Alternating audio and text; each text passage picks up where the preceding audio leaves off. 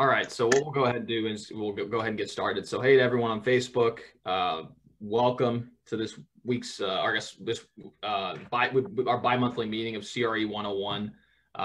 Always great to see everyone and make sure just check in and see how everyone's doing. Today we have Paul Grisanti, who's actually my broker with the Grisanti Group. He has a ton of experience in the commercial zoning process, which we'll get into in a little bit, but so I think it's going to be a really insightful meeting. So yeah, welcome, Paul. Excited to have you. Thank you. All right. So just to start off, what we generally do is we have some preset questions that I'm going to ask you and kind of walk through, and then at the end we'll open it up to Q&A. And what I'll be doing is we'll be checking the chat box in Zoom, and then also if you're for those of you guys who are on Facebook, just feel free to comment on the live link, and I will be sure to ask the questions at the end of the meeting. So just generally speaking, when we start off these meetings, we like to ask the person that comes in to tell us a little bit about themselves, like what got them into the career field that they're in, and then yeah, just kind of give us a brief overview of who you are and what you do. All right. Well, I was in the restaurant business for about 30 years before I jumped into commercial real estate, and I got into the restaurant business. It was a family business. I had really when I was in high school and college, I really didn't, high school, I had no intention of getting in the restaurant business, but I did because my, dad started a restaurant and I was there to help him out. So I always thought I wanted to do something else. And when I was in the restaurant, we had people from all over the world actually come to the restaurant. So I got to talk to a lot of professionals, doctors, attorneys, engineers, real estate brokers, et cetera, et cetera. And I decided when I wanted to make a career change at age 48, which is pretty late in life for most people to make a career change, I decided to get into real estate. I like the legal aspects of real estate. My intent when I was in high school was to become a lawyer, and that never happened. So I like the aspect of real estate because it has legal issues, lots of contracts, et cetera, et cetera. So I thought I would have a good mind for that. Plus, it did not require another 4 or 6 years of schooling to get into it, like a law degree or something of that nature. So jumped into commercial real estate with both feet. And it was a tough couple of years at first, but then it worked out. And it worked out well for me. So anyway, that's my background. That's awesome. And then also, which we'll get into during this meeting, I mean, you do have some experience as far as the zoning process is concerned because you served on Bozer for a while as well, right? Can you tell us a little bit about how you got that opportunity? Well, first I want to say when I first got into real estate, I just happened to do a lot of land deals for whatever reason. And a lot of the deals required rezoning because somebody would see a piece of land, or I'd string a couple of residential properties on a major artery. The very first place I started to work was Taylorsville Road because that was kind of my home base. That's where the restaurant was, on Taylorsville Road. So I had a lot of listings on Taylorsville Road. And so I started doing a couple on Taylorsville Road. Then people would call me and we'd string houses together and put it up for sale, rezoning potential or commercial potential. And we did several of those deals. So I learned a little bit about the zoning process there. And to learn more about it, I attended a meeting one night. I just went to a random zoning hearing out at the Southwest Government Center. And so I got up and asked several questions because I knew nothing about it, just wanted to educate myself. And one of the people on the board recognized, or at least she thought, that I asked some really good questions. So she recommended me to the mayor to be put on the Board of Zoning Adjustment. So I accepted the appointment, and that was after 2 years in real estate. I sat on that board for 8 years, and then I eventually resigned. I could have stayed longer, but I resigned because it took a lot of time. And so I wanted to, I thought 8 years was enough, but I learned a lot about the process and it helped me tremendously. I wasn't on the the zoning board, but I was on the board of zoning adjustment.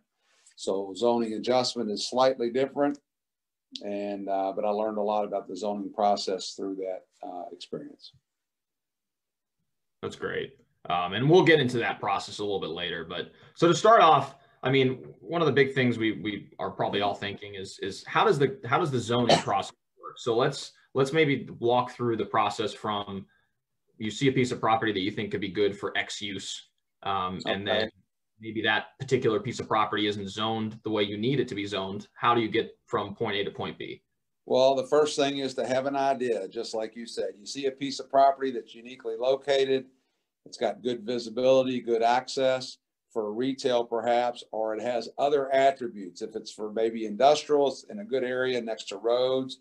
So every property is unique. That's one thing you have to remember about property, is every property is unique. And you can have a property that's, 500 yards away from another property and the price will be 3 times as much just because of the unique value of it. But on the zoning process, to stick to the zoning process, you have to have an idea what you want to do with that property that you see as unique for a certain purpose. The very first thing you'd have to do is file a pre-application with the Planning Commission. And with the pre-application, they'll give you some advice. Again, I'm not an attorney, so I want everybody to know that. This is just from my experience. This is what I know. Could be slightly different. Technical details could be a little bit different, but you'd file a pre-application with the zoning board. Then you have to send out a notice to the neighborhood, all the first and second tier property owners, to the property that you want to get rezoned. So if there's like 10 properties around it that touch the property, you have to notify them, and then you got to notify the properties that touch the property that touch the property. So it's first and second tier property owners get notified, and then you usually have a neighborhood meeting in the neighborhood where the property is affected. So it's easy for the people in the neighborhood and the surrounding neighbors to get to the meetings, usually held in the evening. And so what one would do typically at those meetings, you would have an engineer there and an attorney there. The attorney would handle the legal aspects of it. The engineer would handle the technical aspects of it. And you just go over the plan and talk to the people in the neighborhood, tell them what you want to do and try to get feedback. Some properties are non-controversial. Sometimes nobody even shows up at a neighborhood meeting. If they don't care, usually when people don't care if something happens, they don't show up. If they are opposed, they will show up. So typically in the zoning process, the loudest voices are the ones that are against a project, typically, because they don't want it. But the ones that want it or don't care don't show up a lot of times. So after the neighborhood meeting, then you'd get feedback. You might adjust your plan a little bit. Then you file a formal application. So the first thing you do with the zoning board or the planning and zoning is to file a pre-app, then have a neighborhood meeting, then file a formal application. And when the formal application is filed, then the zoning board will send it out to all the various agencies. I think there's 11 agencies that have to comment on it. Think about it. You've got the MSD, they're worried about drainage. You have the traffic commission, they're worried about traffic to the site. You have the fire department, they're worried about how we're going to get in case there's a fire. Will our trucks make it down the road? Is the access good for the trucks? So you have all these various agencies that weigh in, and they usually have several weeks to get back with comments. Then the planning commission might ask you to revise your plan to comply with all these. And then, so after all that's done, you may have to revise your plan, submit a revised plan, or hone it down. And then when you're ready for the actual public hearing that goes before the zoning board, then that's a public open hearing. Everybody that was notified about the neighborhood hearing and any other interested party can show up at that public hearing. Nowadays, it's a little different because we're using Zoom, but before it used to be at down at 6th and Jefferson, the old jailhouse is where they had these hearings. So everybody would show up, and the staff person who talks about all the technical aspects of the case would make a presentation. They make their presentation as to what the applicant wants and why, and if it complies with all their standards. Then the applicant would get up and make a presentation and kind of go over in a little more detail what the staff person does. Then you'd have parties, comments from anybody that wants to talk, or actually the opposition. There might be somebody opposed that's represented by an attorney, and they have a chance to get up. Then you have public comments. Anybody in the public can get up and say they're either for it or against it. And they usually organize it. Everybody that's in forward, everybody that's for the process or for the zoning gets up and speaks. Then you have people that are neither one way or the other. They just want to make comments. They might say, I'm not for it or against it, but I do want to point out. Then they might point out something that's relevant. And then you have the people that are opposed to it. And then the person that's applying can get up and respond to the people that are opposed to it. And then usually the board goes in, business session, open session. Everybody can hear what they're talking about, but they don't take any more comments after that. And then they vote whether they should, this zoning should be allowed. It's important to note that the actual staff member has a recommendation. It either complies with all the guidelines or it does not. And they're going to say, we recommend this be zoned, or we recommend that it not be zoned based on this. Now, a lot of times the staff, well, all the time, the staff goes right by the book. They're tied into what the book says and what the guidelines say. Sometimes it makes no sense because things change over time, but they have to go by the book. Then those that might want to go against what the planning staff level says, they're either for it or against it. Usually if they say they're against it, then you have a reason to refute that and state your changes, why this should be allowed. And then the zoning board discusses it in open session. They discuss it and then they vote. And after the zoning, and I'm giving you a really high level, it takes a lot longer than this to do it, but they vote. And let's say they get a positive vote where it gets voted to be rezoned. Then from that point, it has to go to Metro Council. So Metro Council has the final say, and Metro Council, the actual the representative for that area will influence the rest of the council, because people in other parts of the county don't care about zoning in your part of the county. So if you really want the zoning, you indicate that to the rest of the 25 council members, please vote for this. But they have a first reading at the council, a first reading of the rezoning, and then there's the discussion, and then there is a month later they have a vote, either vote for or against, and then there's always somebody that might want to file a lawsuit if they don't like if it got zoned or if it didn't get zoned. There's another appeal process. So the basic process is you have an idea, you have a pre-application, you have a neighborhood meeting, formal application, zoning board, then it goes to Metro Council, then it can be appealed through legal process of a lawsuit. So those are all the stages in a nutshell. Definitely. And so, I mean, it is a pretty long and drawn out process. And I mean, typically, and obviously this obviously ranges in timelines, but can you give us an idea of what the typical timeline is for a rezoning? In particular, when I'm sure it's different if it's straightforward versus like very controversial. If it's a non-controversial rezoning, it could probably be done in 4 months, because every time you submit, there's a timeline. There's only certain days of the week you could submit. And then after the submittal, then they send out like to the agencies, and the agencies have a couple of weeks to respond. And then you have to set it up for another time that you could submit again. So it's not a fast process, but it's really fast for a very non-controversial zoning is about 4 months. One that's controversial, where you have a lot of neighborhood input, a lot of back and forth, it could take a year, sometimes 2 years, just depending on how many times you have to go back and revise the plan, how many, you might have more than one neighborhood meeting. Just if there's a lot of opposition, you might try to quell the neighbors' angst by revising your plan.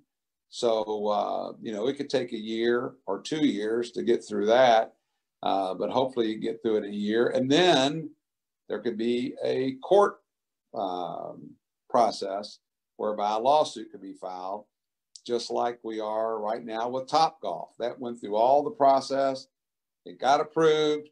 Now there's a lawsuit. So it's pending. And I don't know if that's in the Supreme Court, appellate court, or the regular court. It's in one of the jurisdictions. And so it's pending at this point. There's been a lawsuit filed. A very small group of people do not want that. So they're the ones filing the lawsuit, trying to hold that process up. That makes sense. Yeah. And so throughout this particular process, what are some of the costs that need to be considered as you're going through the zoning process? Because I mean, you're, like you were mentioning earlier, you may need an attorney, you may need an engineer. Like, can you elaborate a little bit on that? Yes. I would say that if you're going through the zoning process, at minimum, you need an engineer and an attorney and an architect. And the reason is an engineer will show what you're going to do, what the site's going to look like, what the building, where the building sits on the property, how you're going to handle the drainage, where the road's going to be, where the traffic's going to come in and out. So an engineer needs to design all that. Then you have an attorney to answer the legal questions. Now, for some, I've seen when I sat on BOZA, there was some non-controversial cases where an engineer did the whole presentation. An attorney was not used, but that's only in a non-controversial case. Is you just want to use an engineer. Then the architect is used to show the building, the elevations of the building, because the engineer just puts the footprint out so you can see it. Like if you're looking down on the site where the roadways are, where the building's going to be located and all that. But an architect could design a building and show the elevation so you can get a feel for what it's going to look like when it's developed. And that could certainly help your process if you have a great architect that makes a building look really good. So, and again, those fees are money well spent, because if you try to do it on your own, you would most likely fail. You don't know all the ins and the outs. You could ask or tell something that's totally irrelevant to the project that could hurt your cases of getting it zoned, and not answer the questions that need to be answered. So if you don't answer the questions that need to be answered, it'll probably be denied. You have to have a good plan to go in and anticipate all the questions that are going to be answered.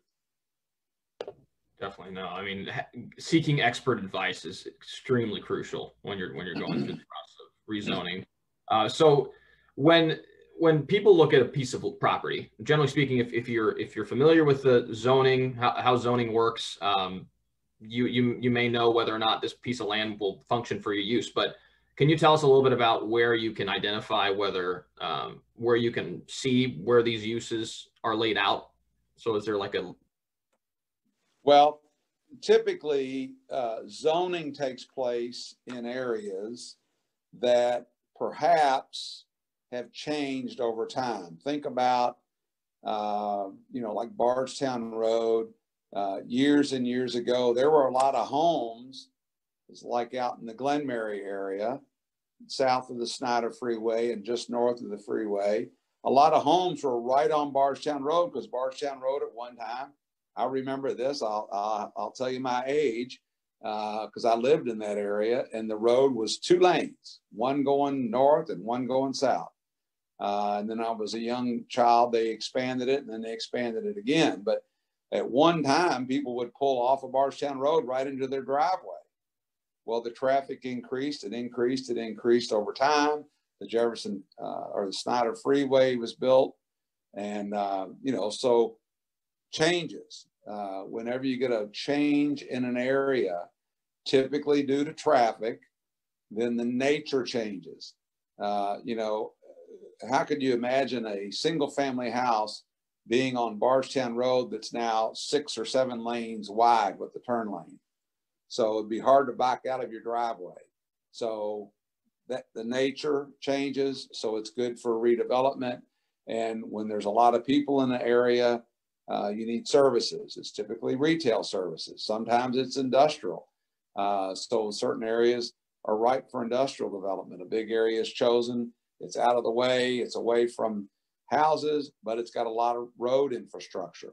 So this area, somebody might look at it and say, this is great for industrial development, just like Blankenbaker Station or East Point. Those are, more of a planned development for industry, and they have regulations on what the buildings need to look like. There's other industrial areas in town like Riverport, planned specifically for manufacturing, distribution. So anyway, different areas of town lend themselves to different things. Certainly you wouldn't go in the middle of a subdivision and say, oh, I'd like this to be industrial. I'm going to buy up all these houses. I mean, it wouldn't make economic sense. If you have a nice subdivision to tear down a lot of nice houses to do that. But the airport needed to expand years ago, and there were a lot of houses all around the airport, and they were hamstrung. They could not expand the airport, and UPS came to town. So that's a big economic driver in our town is UPS. So the city took it upon themselves to buy up the neighborhoods. They bought whole neighborhoods, and they built new neighborhoods so people would get paid for their house and then can buy a house in a new neighborhood. So anyway, so things like that happen.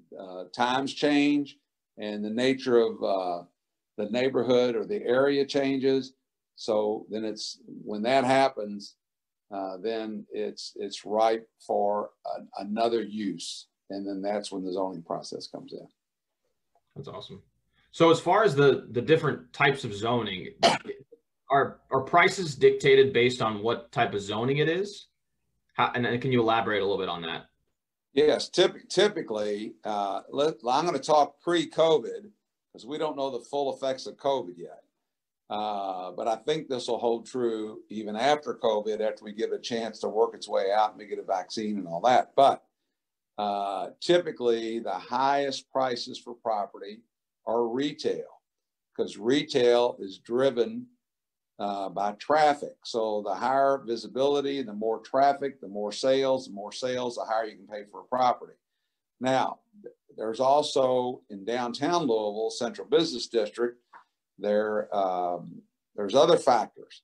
Might not be retail, but it could be an arena that everybody wants. So you're going to pay top dollar to have the exact location that you want next to the river, looking at the city. So again, top dollar for that, top dollar for retail. The lesser prices would be for like large tracts of land for a subdivision. Industrial property is typically less, but again, it depends. I could say the general, if you were going to put a blanket over it, the highest price you're going to pay is a retail. For a retail use, because if one has high traffic, great access to get in and out of the property, easy access to get in and out of the property, and high traffic and great visibility, that's going to draw a lot of people there. And if a lot of people are drawn to a certain area, then the sales are higher. And if the sales are higher, you can pay more, okay, for the land and do your development. So then it would go down from there, from retail. Sometimes industrial property and price and housing, tracts for housing are priced similarly, but obviously you're not going to put an industrial tract inside a tract that's already subdivision, and you would never want to put a subdivision inside a tract that's industrial. They're not compatible. The other thing about zoning that should be noted is, and this is in the regs, that wherever property is zoned, there is a graduation of uses. Like if you have a single family housing use, then maybe next to that could be a multifamily housing use, and next to that maybe an office use, and next to that maybe a retail use, and next to that maybe an industrial use. So it's a gradual change of use that is not too different from what's there, but it's more compatible. Just think of, you're living in a house and you have an industrial plant right next to you. That wouldn't be too good. But if you're living in a house and you have a multifamily house next to you, that's not bad. It's still somebody living there. Then multifamily might be next to an office, and then the office might be next to a retail. Then retail might be next to an industrial. So there's these gradual uses, and that's designed by plan. There's also rural use, like agricultural use or rural residential, where it's more of a land type that's more of a natural setting that fits the area better. That you wouldn't have necessarily an office setting in a bucolic rural setting necessarily. And offices have to be near services too. So you got to think about the whole process. But the real reason zoning was established is to maintain property values. If you bought a big, beautiful house on a nice piece of land, you're zoned a certain way, and you don't want an industrial plant coming next to you, typically.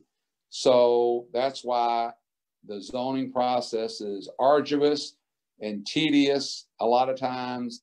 So everybody has a chance to comment, and we make daggone sure that the use of the land is compatible with the surroundings, and it's just a better method. So it takes a while. That's by design, and they have these layers of uses that are compatible to the land, and that keeps the values high. Because if you're, just think if you're in a house, you'd want the house, person next to you to be have a house and not necessarily an industrial plant. Definitely. No, that's great. Some great information. So just to go back a little bit, so we've kind of explained how to go through the commercial zoning process.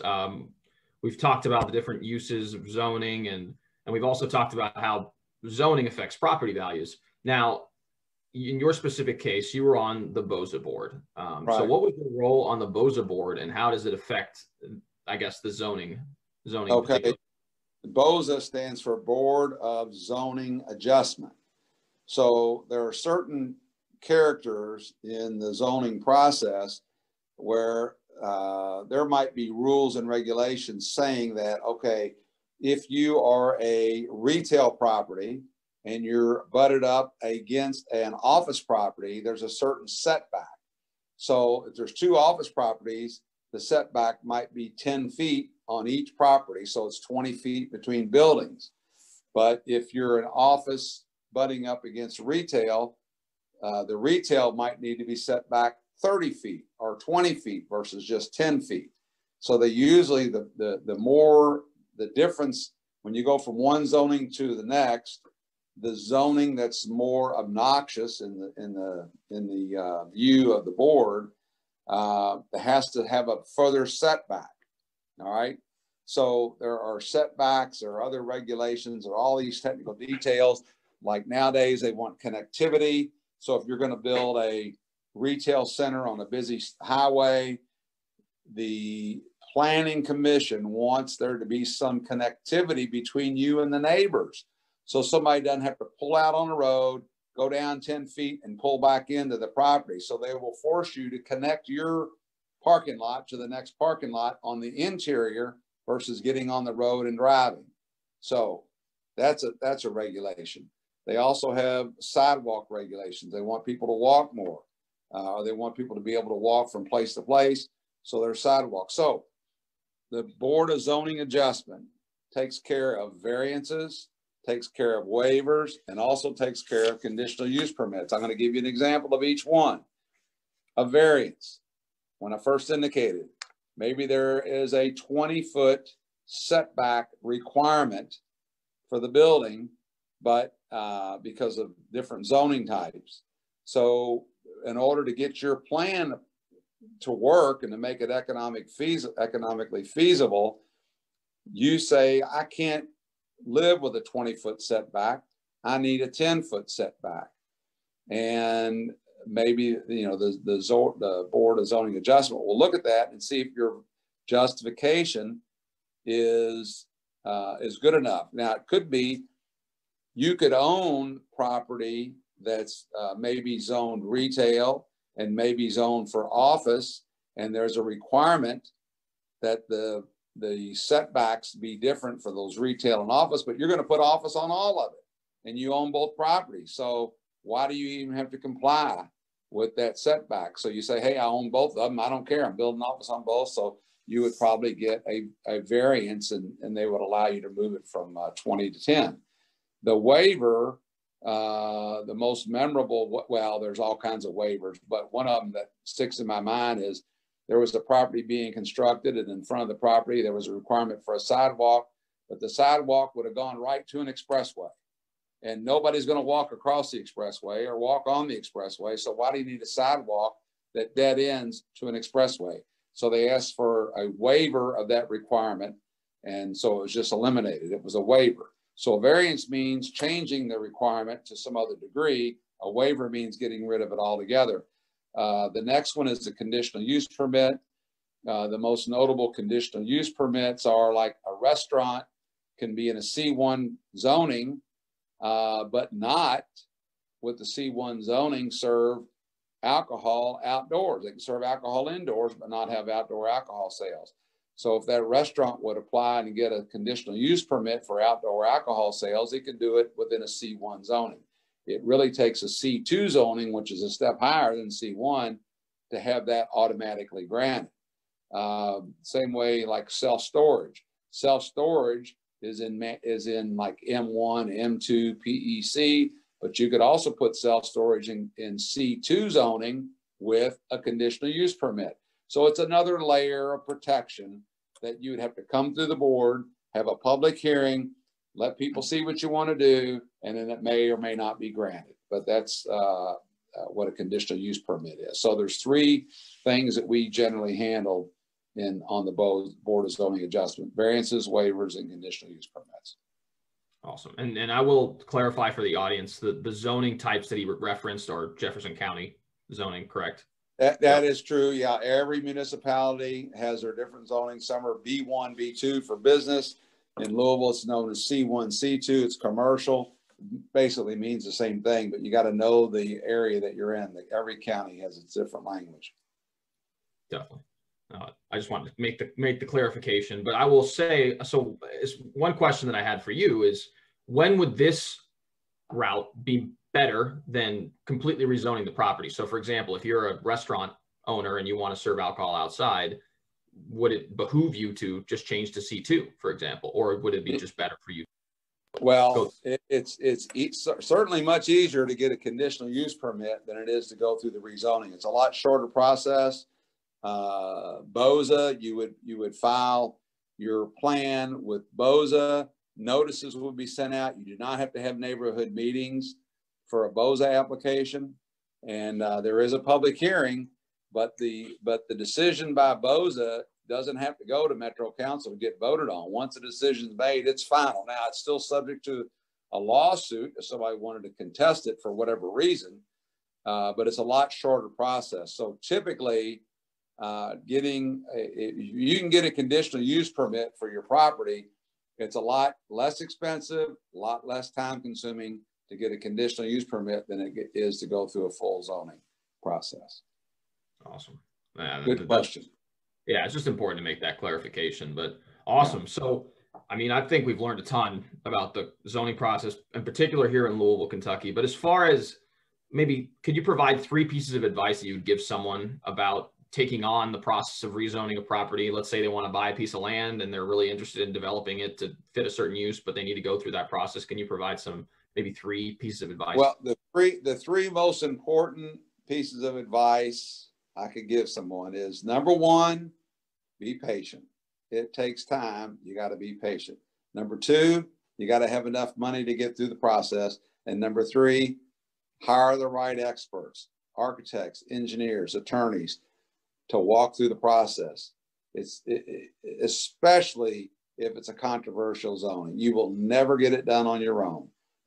You just cannot know enough by yourself to get it done. You have to have the experts to do it. So time and patience, that's the same element. Time and patience, money and experts. Awesome. Well, thanks again for all. That's really great information. So, well, we'll go ahead and what we'll go ahead and do now is we'll open it up for questions. I am here on Facebook as well. So if you guys that are watching on Facebook feel like you have a question regarding the commercial zoning process, we'll give you a minute or two to provide some feedback. So anyone here as well on Zoom, if you have any questions, or maybe you have any projects you're working on that you have a question about, feel free to respond. I would like to comment. I think you asked some very good questions. Get to the bottom line, Raphael. So you did a great job of identifying the areas of most importance in the whole process and to ask really good questions. And thanks for clapping, Renee. I see that. Yeah, I mean, I feel, and this is something that I'm relatively new to as well. I mean, I haven't really gone through the rezoning process, but it is one of those things that is so integral to the growth of a city. So being able to understand it and being able to walk through the process is crucial, especially if you're going to be one of those people that want to get out there and provide new developments. So we have one new question. Keith, hey Keith, how's it going? Paul, he's asking, are there any books, articles, or resources that you recommend for a broker to have an understanding of the zoning process itself? I mean, it is very regionally specific, but do you have any? Right. That's a great question. I've never even thought about that. There is for Louisville Metro, Jefferson County, and for all the counties in Kentucky, if you go to the website of the county, it usually has the documents needed. Like we subscribe to Jefferson County, Bullitt County, Oldham County, Nelson County, et cetera. And we can get right into, and the different counties have different degrees of sophistication too. Louisville's really good. And if you go to you could go to louisville.kentucky.gov or something. I don't know what it is, but all you have to do is Google Louisville Metro Planning and Zoning, or Planning and Design is better. Louisville Metro Planning and Design, and you'll get to the link, and then it shows the entire book, and it shows everything you need to know. Now, it's very technically oriented, probably meant for attorneys and engineers. But I have to admit, I've never read a book necessarily on zoning, and I bet somebody's got a book out there. So that's a great question, Keith. I wish I'd have anticipated it. So I don't know.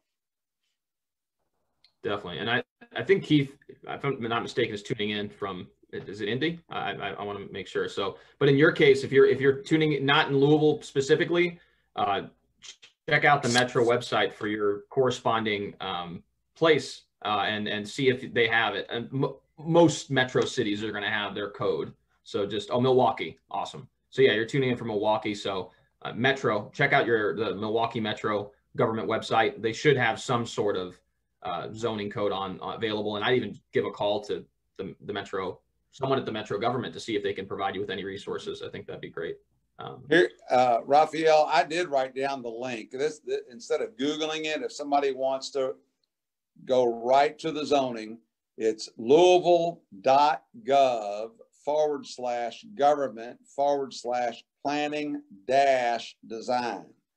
So it's louisville.gov/government/planning-design. And that'll take you to all the zoning regs. Awesome. So Krista is tuning in on Facebook. Hey, Krista. So she was asking, is there a cost difference in the type of zoning change? So how does it? Yes, that's a great question. The application fees to Louisville Metro are all the same. Well, I shouldn't say that. The application fees vary depending on the size of development. But obviously, if you're doing a 1 acre development versus a 500 acre development, you'd expect to pay more for the 500 acre development. Those are minuscule when you compare those to the legal fees, to the engineering fees, and to the architecture fees. And the reason the engineering and the legal fees could be various is the time. If you have a non-controversial zoning, you can get it done quickly and at low cost. If it's a long zoning, if it's very controversial, it's going to be drawn out. The legal team has to plan more. It's going to take more of their time. They have to have night meetings. They have to do a lot of documents. So again, the more difficult the zoning process is, the more it's going to cost, just because of the time involved and all the experts they have to put in it. Definitely, for sure. So a question from Renee. She was asking, sometimes things around town seem pretty random. Do you have a brief history of the planning and zoning in Louisville? I mean, it's pretty high level, but maybe just provide your feedback on the history of Louisville and zoning. Well, one thing that's interesting that most people probably don't know, way back in in the early 70s, there was a glitch and we had no zoning. I think in 72 or 73, our authority lapsed for 1 day. So if you were using a property for a certain use back in like 1972, and that 1 day that glitch happened, and now you're still using it today, you may not be zoned correctly, but you're okay. It's called grandfathered in or non-conforming use rights. You have non-conforming use rights to continue to use that property for as long as you want for the non-allowed use, because at one point in time we had no zoning. So anything went. So you could have an industrial property in the middle of a neighborhood and you can continue to use it to this day as long as it's continuous. Now, if you stop using it and it stopped for a certain period of time, there's some other technicality which I'm not going to get into, but basically, if you've changed the use, say you were using it for a little industrial plant, you're in the middle of Old Louisville's a great example. Old Louisville has some M2 zone properties down in there in Old Louisville, where it's all the old houses, and there's M2 properties right up against these houses, and you can continue to use it. Now, if you change that M2 use and made a residential use out of it, or if you took a fourplex and converted it to a single family house and wanted to convert it back to a fourplex, you can't do that. If you had it as a fourplex and you continue to use it as a fourplex, you're grandfathered in, that's the common language, or non-conforming use rights you have to continue using it as a fourplex, even though you're surrounded by single family houses. So that's just a little quirk in our zoning code. That's awesome. Yeah, I'm actually, I own a fourplex in Old Louisville, and that's the same thing that I was told. It said when you buy the property as a fourplex, you can keep it as a fourplex, but if you were to ever convert it back to a single family home, you cannot convert it back to a multifamily. Right. And another thing that I was kind of curious about, this is more of my question. So obviously different cities have different objectives when it comes to how they want to see the city grow, right? Mm-hmm. Just for example, in J-Town, they're making a big push along Taylorsville Road to essentially incentivize more retail and office and various other uses in that area. Can you maybe talk a little bit about why that would be the case? Yes, that's a great question. J-Town, at one point, they had a lot of automotive uses along the main road, automotive lots and whatnot. And the city wants to make it more of an entertainment venue. So they want to encourage restaurants and bars and retail versus the automotive use. So they put a blanket zoning over that whole area that once, if there was an automotive use, that automotive use would be allowed to stay. But once it goes away, then it's going to revert back to the new zoning, which is CTC, I think, CTC Centertown or something like, I can't even think of what it's called. City Town Center. City Town Center, I think is what it's called. City Town Center. There you go. City Town Center. But the city does this to enhance the beauty, because a restaurant or a bar or, you know, some type of entertainment venue will bring people to the city all times during the day, where a car lot maybe have more of a negative view. It doesn't look as nice as maybe a nice retail establishment. So there, and cities also do the other thing. They blanket zone industrial. J-Town's done this before. They've taken a large swath of property near the industrial park and put a blanket industrial zoning on it. So the people that were living there could stay there. Once they move out, though, and stop using it for a home, they could, and it also enhances the value because they can probably get more for an industrial use from what they paid for the house years and years and years ago. So they've done it in an area where the houses are older and not worth as much. They wouldn't do it to a new subdivision that the house are priced too much, because you couldn't get your value out of it. Definitely. I appreciate and this that. is done in a lot of municipalities, not just J-Town, but it's done other places too. Like the city of Louisville has a waterfront district, and they have CBD, central business district, and different zonings. Like, you don't see a 30-story building out in the suburbs because it won't allow it. But downtown in the central business district, they have C3 zoning, which will allow skyscrapers, but they don't have that out in the suburbs. Okay, awesome. All right. So I was wondering, do we have any more questions for Paul related to the zoning process? Going once? Yeah, Paul, this is Barry in Purefoy. What's your take on the Nulu area? Nulu? Yes. Well, I remember Nulu as a kid, believe it or not. My dad used to have a restaurant downtown Louisville, and Market Street was exactly that. It was a market. You had a fish market, you had a fruit market, you had, there was a stock market that was a little bit away from that. But after a while, every area changes, like we discussed earlier. Changes happen. That area became really depressed, and those buildings were, the people in them moved out. They moved out east, or they moved other places, and the buildings were used for various uses. And then over time, people thought, the buildings may not look good, but this area is a great area. It's close to downtown Louisville. It's just a little bit east of the central business district. So there was a push to renovate. So the market values have really gone up there in the last 10 years because somebody had the vision and the idea. And that's exactly what is happening in the Portland area of Louisville now, way in the West End where the falls were. That was the original, Louisville. That was a thriving, and it's a Portland. That's where the port was. That's where the ships came, or not the ships, but the boats. So there was a huge community down there.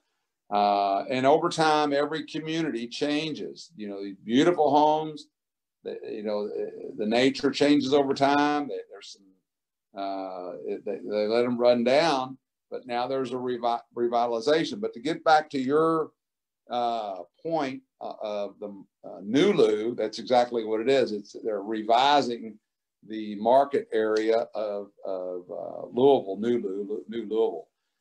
So that there's quite a revitalization going on down there, and it's a great location. So that's, location's everything. Everybody knows in real estate, location's everything. So it was depressed for a while, and now it's roaring back. And there was also along Liberty Street. There was a lot of housing that there's always a catalyst, everything in zoning. Louisville, the hospital and the medical community really invested in downtown Louisville, but there wasn't any place for the doctors and the ancillary personnel to live down there.